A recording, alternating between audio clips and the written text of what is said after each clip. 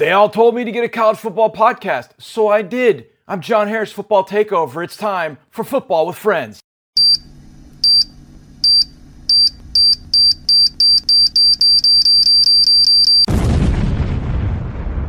Hey, what's going on, everybody? Welcome into another episode of Football with Friends, Championship Week edition. We know who's playing. We've got 5 Power 5 conference championship games. We have also got the MAC championship, which I think is actually going to be a pretty fun ball game. We've also got one of the more underrated games all week, but I know a lot of people will have eyes on the American Athletic Conference Championship game. We've also got the Mountain West Conference Championship game, and maybe one of the best stories of the year happening in that game. This will be the last weekend of college football, and there will be some other key games mixed in, and we'll get to those. Those will kind of be our honorable mention games, but this is championship weekend, and I thought, what better thing to do than to break these games down, what you're going to see, and then pick winners, because that's what we like to do, right? You like to have breakdowns of games, and you like to hear winners. So let's do it. Let's get into these games, and let's start in the Mid-American Conference because, well, that's Friday night, so we got to get on top of things. And let's start with Ball State taking on Buffalo. And in this game, Buffalo is a 13-point favorite, and I'm not totally sure I can get behind 13 points in a championship game, especially when there has not been a full body of work this season. However, I think I might lay those 13.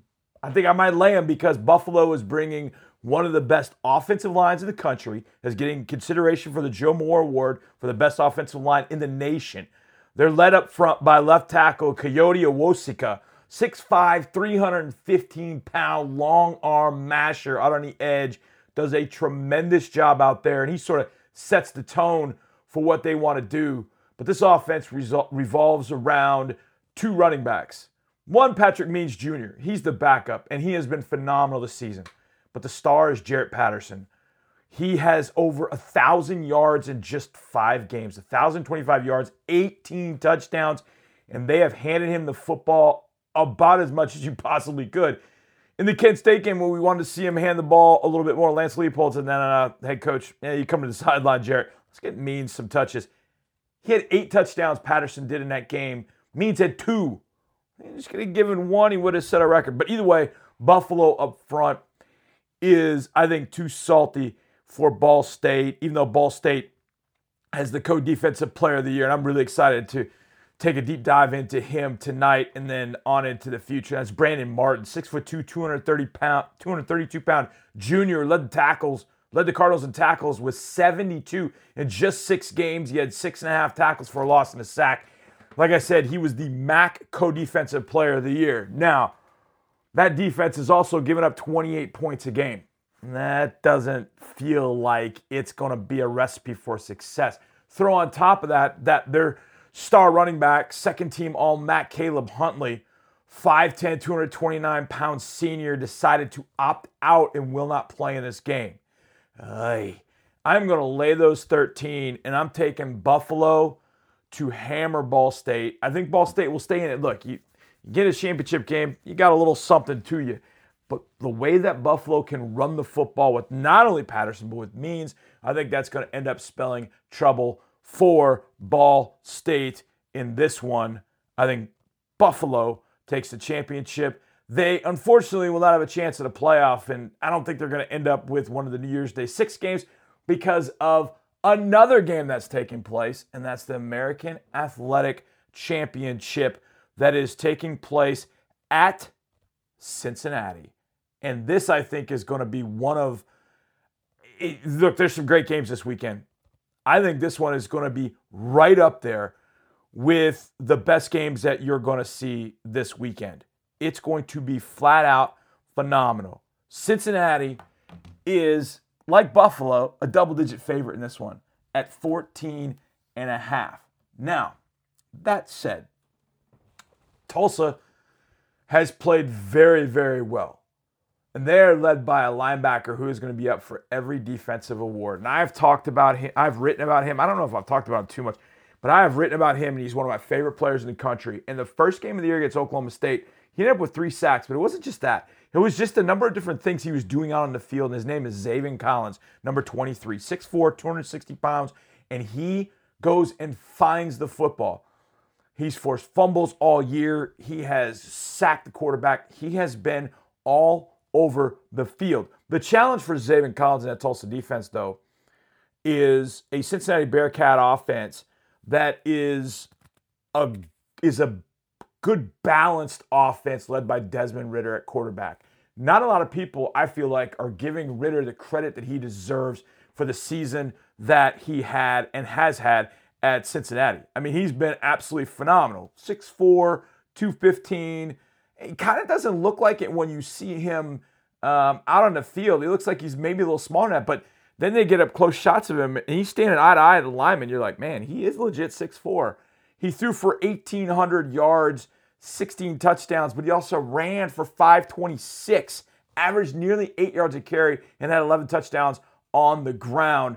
And Ridder just gives Cincinnati a different dimension than maybe teams want to face. Because look, they hit you with Jared Dokes, the senior running back, and then all of a sudden here comes Ridder. They've got a freshman running back, Jerome Ford. So they've got a number of different ways to hurt you. But to me, Cincinnati's defense is what this thing is all about. I love Derek Forrest in the back end. I think he is one of the better safety prospects. They're led by a bunch of seniors, including James Wiggins. Also, a safety in the back who has dealt with some injuries throughout his career. A young man from Miami, Florida. They've got some dudes on that Cincinnati defense. I do think that Tulsa will make this ultra difficult. I think that 14.5 is too much. Saturday night in Cincinnati, it's going to be, look, if you had a packed house, I think maybe you could make a case for 14.5. I don't know that I can do it. I think his Tulsa team has got just enough to make it really interesting on both sides of the ball. But in the end, Cincinnati, when you play them, it's sort of like death by paper cut. They just one cut here, one cut there. And before you know it, you're like, man, they've cut me all over the place. And you look down and you're down by 17. And I think that's what's going to happen in this one. I think this one turns out to be something like 38-21. But Cincinnati is going to cover that 14.5. It feels too rich.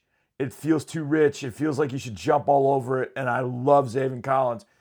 But this is just too much. I think Cincinnati is a really good football team. I think it's a shame the Bearcats will not have a shot at the playoff this year because they absolutely deserve it. That is a really well put together football team by Luke Fickell. And I think Cincinnati is going to end up winning that thing by more than 14.5. I feel like 17 is the way to go. Then you got the Mountain West Conference Championship, which I find really interesting because of the inclusion, and I say inclusion, they deserve to be there, of San Jose State. They had to deal with the Santa Clara shutdown, and yet it didn't stop them. It didn't stop them at all, and it didn't stop quarterback Nick Starkel. Now, if you're going, wait a second, I recognize that name, Nick Starkel. Well, remember, he started at A&M. Then he ended up going to Arkansas to play for Chad Morris. Then Sam Pittman came in. He decided to move again, and he finally found a pretty solid home with San Jose State, throwing for under 1,500 yards. They only played 6 games, but he had 13 touchdowns, just 4 interceptions. And Starkel has the ability to get out of the pocket and do some things, even though he didn't rush a lot. He does have that ability. He's not going to stay in the pocket and be statuesque. That's not his game. However, that performance that he gave this year was phenomenal. But Tyler Nevins at running back averages nearly 9 yards a carry. Kyrie Robinson forms a really nice pairing in the backfield.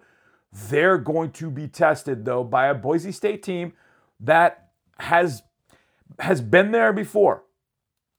They've been there before, and that's why the odds makers have made Boise State a 6.5 point favorite. I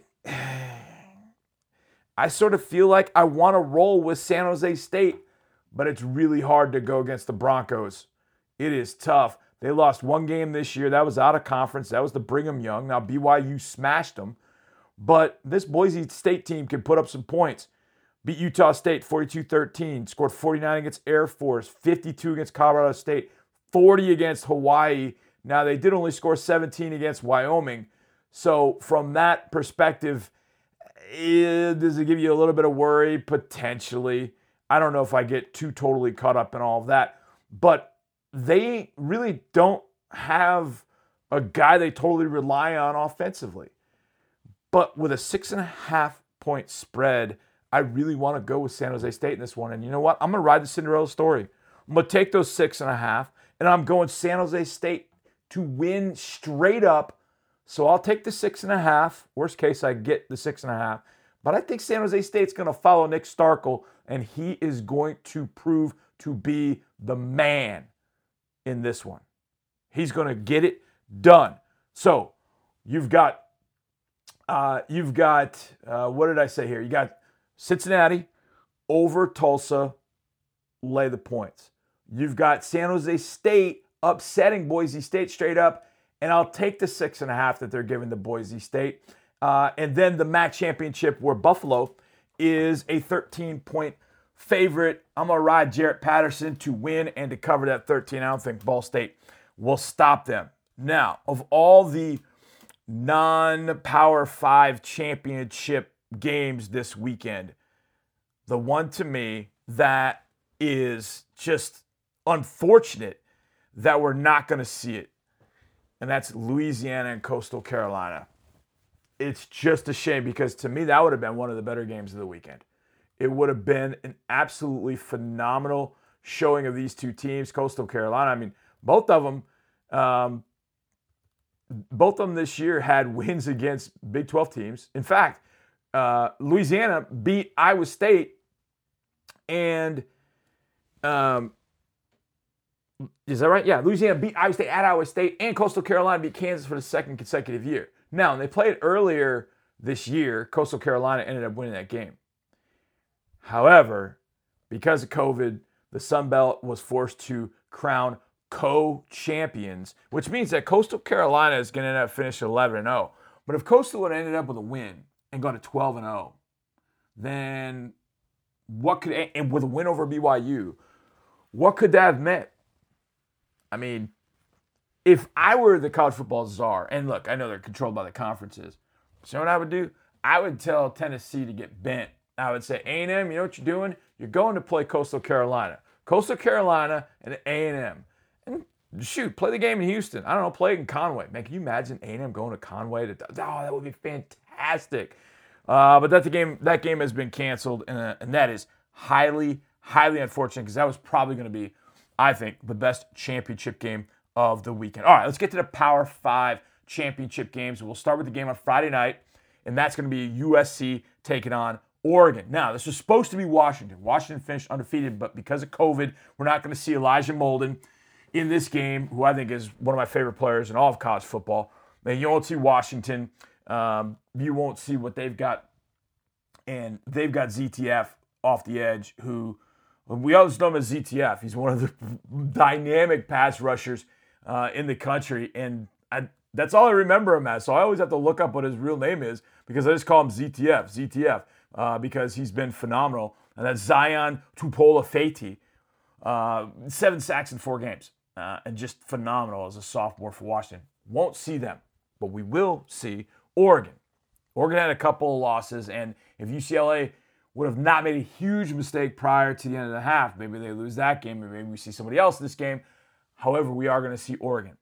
And in talking about Oregon, here's some players to watch for Oregon. And I think, and again, whether you have an NFL draft slant on it or you just want to watch the game, Johnny Johnson, I think, is one of the better receivers in the Pac-12. He is fun to watch. C.J. Verdell, running back, had a tremendous end of last season. A great Pac-12 championship game last year against Utah in the upset win. He's coming back from an injury. He's been dinged up. He didn't run a lot in that final game. And it's going to be a little dicey of whether he is going to be in the lineup or not. But I think he's going to play against USC in this one. On defense, Noah Sewell is a true freshman. He's the brother of Penei Sewell, who did not play this year for Oregon, will be a top 7 at the worst pick in NFL draft. Noah Sewell is just a true freshman, and I think he's the best defensive player, -1 on the Oregon team. And I think the best defensive player potentially in the country is defensive end for Oregon, we're number 5, and that's Kayvon Thibodeau. And I think if Kayvon were in this 2021 NFL draft, I think there's a good chance he could probably go top 3. Maybe top, with the quarterbacks, you might make it top 5. He is, I think, the best edge rusher in the country. You can take them all. I don't care who. He's, I think, the best. For USC, offensively, they've been riding the arm of Keaton Slovis. In the fourth quarter, he's been brilliant. Brilliant. He brought USC back again in the fourth quarter last week against UCLA to get a win and keep USC undefeated. He's got great receivers around him. Amon-Ra St. Brown. You've got Tyler Vaughns. He's got guys he can throw the football to. Drake London as well. They're protected by Elijah Vera Tucker, number 75. You'll see him in left tackle. And he's a junior. Last year he played guard. This year he's playing tackle. And I was kind of curious as to how that was going to go. I think he's played very, very well, to a point where I'm actually thinking about him, projecting him to be a tackle going forward to the NFL, because I think he showed that he can do it. He can last out there. And not only last, he can play very, very well. Maybe he's a better fit out there. But the two players you got to watch are the two safeties for USC. Talanoa Hufanga, number 15, 6'1", 215-pound junior, and safety number 21, Isaiah Polamau, 6'4", 205. And those two together, 15 and 21, man, they are fun to watch. Now, USC is favored by 3. If this game gets to the fourth quarter and it's close, USC is going to win this football game. And I think USC is going to win this game. I think this is one of those where they've played 5 games together. They're kind of on a little bit of a rhythm now. They're playing together. They got through a really tough UCLA team. I think it's a better UCLA team than the one Oregon faced up in Eugene a few weeks ago. So I'm going USC to cover that 3, win this thing. I do think it's high scoring. I think this feels like 37-30, something of that magnitude, 35-28. But I'm taking the Trojans to stay undefeated, get to 6-0, and unfortunately, they will not get consideration for the playoff, which I think is a shame. I think they would have been a really fun team to watch in the playoff. And another year goes by, and another Pac-12 team out of the playoff running. In fact, if I did kind of a quick scan over the years, Washington made it in 16, and from that, and Oregon made it in 14. And I think other than that, the Pac-12 has been shut out in the playoff. If I could be wrong. I'm kind of doing that on the fly. Because all I can remember are Clemson, Notre Dame, Alabama. Michigan State did make it 1 year, so the Big Ten's been in there. Ohio State's been in there. So I think it's going back to 2016. So we'll go another year without the Pac-12. I do think that USC would go in a playoff and make it very interesting. I do think they'd end up getting bounced because defensively they're just not that great. But I do think they're going to end up winning this game against Oregon and do it by more than 3. All right, let's move to Saturday's championships that start at 11 o'clock Central Time, so you can figure out wherever you listen to time zone-wise. And the odds makers think this is going to be a massive blowout. Ohio State taking on Northwestern. Ohio State's an 18.5-point favorite. But do not tell the Fighting Reese Davises that that's the case. They love being the underdog. They love it. They've got an Indiana transfer at quarterback in Peyton Ramsey. They've got a receiver that everybody just calls RCB because they can't say Ramad Chikau Bowman. I can't even say it. But he's had a tremendous season for Northwestern with a lot of big catches. But they're not going to do it offensively. That's not where they get you. Where they get you is on defense, where they've got a ton of ballers, including a guy that I covered and called games for when he was in high school at Katy High School. That's Patty Fisher. Big Ten linebacker of the year, first team All Big Ten. Will linebacker next to him is Blake Gallagher from Massachusetts. He's a second team All Big Ten honoree. And the Sam linebacker is Chris Bergen, 5'11", 215-pound. See, they're all 3 seniors. They've been together for a while. But their best player might be at safety. He's Big Ten Defensive Freshman of the Year, number 16, Brandon Joseph. Now, he'll get tested against Justin Fields in that passing game.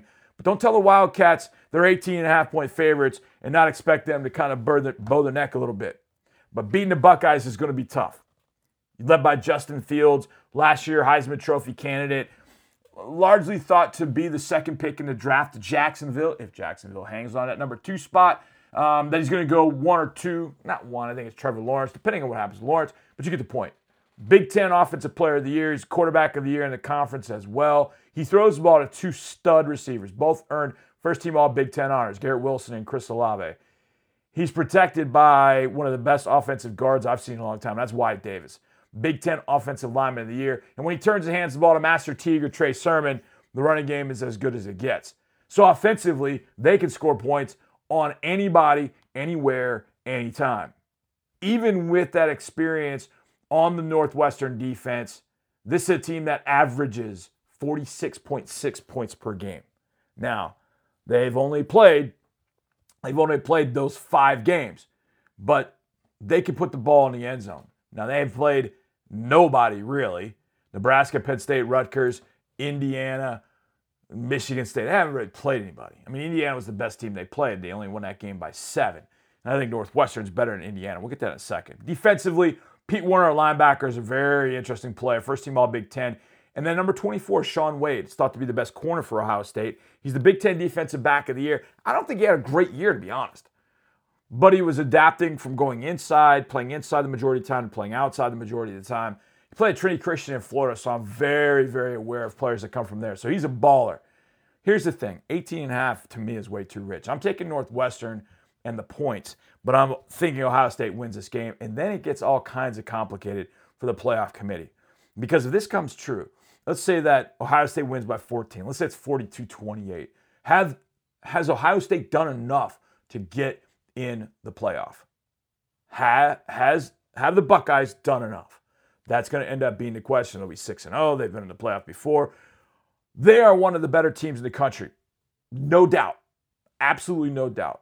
And I'm sure Vegas would put up odds. Alabama against Ohio State, Clemson against Ohio State, Notre Dame against Ohio State, A&M against Ohio State. You put all those, and I guarantee you Ohio State's probably favored in 2 or 3 of those games. But I don't know if you can reward them for only playing 6 games. I think Ohio State has to blow out Northwestern. I don't think it happens. Northwestern's going to cover that number, but Ohio State's going to end up getting the win, go to 6-0, and I think they're going to end up getting that playoff shot. And I think they will end up getting the winner of Clemson Notre Dame, and we'll get to that one in just a little bit. Because also at 11, you got the Big 12 championship. Now, neither one of these teams, I'd imagine, is going to the playoff. But Iowa State has played out of its mind since losing some games early in this year that the Cyclones really had no, I don't say they didn't have any business losing, but they lost at Oklahoma State, and then they lost at home to Louisiana. If they don't lose that game to Louisiana, is Iowa State in the running with just 1 loss? I'll tell you this, I love that team. Led by Brock Purdy, first team all Big 12 quarterback, and then I buried the lead. The Big 12 Offensive Player of the Year is running back, and I think my favorite running back in the country. Now, he's a true sophomore, so I got to wait another year to see him in the NFL. But Breece Hall is as fun a running back as I've watched in a while. I love watching him. But he's not alone. Charlie Kolar and Chase Allen, the 2 tight ends, were first team and second team, respectively, in the Big 12. He's got a first team all Big 12 wide receiver in Xavier Hutchinson. His line is very good. Couple of honorees up front in front of Brock Purdy. This Iowa State offense can put up some points. And they put up some points and hammered Oklahoma. But Oklahoma was playing earlier in the year about as badly as I've seen the Oklahoma team play. I mean, losing games earlier in the year. Finally, in the second half of that Texas game, that's when Spencer Rattler got going. But Spencer's going to have to face the Iowa State defense led by Big 12 Defensive Player of the Year, linebacker Mike Rose. Very versatile guy, can play anywhere on the field, physical, very fun to watch. Defensive co-freshman of the year is Ashim Young. He plays the nickel. He's number 1. He is a fun dude to watch. Jaquan Bailey has been there forever. He's a first-team All-Big 12 rusher. And then safety and team captain Greg Eisworth. Second straight season, he's been named first-team All-Big 12. He plays safety. He keeps everybody together. That is a very interesting defense, just from a schematic side of things, but also from a personnel side of things. And they made things very, very difficult on Spencer Rattler. Thing about it is this Oklahoma offense each and every week started to get going. And one of the reasons they did, 2 reasons they did, was a little bit more focus on Ramondre Stevenson and then the contributions of true freshman wide receiver Marvin Mims. Those 2 guys started stepping up, and Rattler calmed down, started growing up in that second half of the Texas game. And from that point forward, Oklahoma has been clean as a whistle. Now, defensively, Oklahoma's still not where it wants to be or needs to be. They got some guys up front that can make life tough on Purdy. Ronnie Perkins off the edge, Isaiah Thomas, Perion Winfrey playing on the defensive line. They were all second-team defensive honorees, along with cornerback Trey Brown. Oklahoma's favored by 6. I hate that. I know it's tough to beat a team twice in a year, and I know Oklahoma's hot. And I do think OU wins this, but this thing's going to be close. It's going to be really close, as in inside the 6. So give me Iowa State to cover the 6, but Oklahoma with a last-second field goal to win this thing 38-35 in one of the games of the year. I think this Big 12 championship game is going to be all kinds of fun to watch. But Iowa State gets the cover. Oklahoma gets the win. All right, Saturday afternoon, we get a game that should, and quite honestly might, happen a third time, and that's Clemson versus Notre Dame. In Charlotte, this is going to be a tremendous game, and we all know the key. We all know what happens now that didn't happen before. In that game up in South Bend, Clemson did not have quarterback Trevor Lawrence. Now, DJ Uiagalelei, I practiced that all day. I keep practicing it, and I know it, and I kind of botched it. DJ Uiagalelei was actually really good in that game. But in overtime, a couple of big plays from Notre Dame edge players, and that shut it down. Now, Notre Dame this year, offensively, has kind of peeled back some of the layers. I think Tommy Rees has done a heck of a job as offensive coordinator, and Ian Book has been fantastic. And I think he actually should be a Heisman candidate. I don't know if he'll get in consideration for it, but he should be in the running.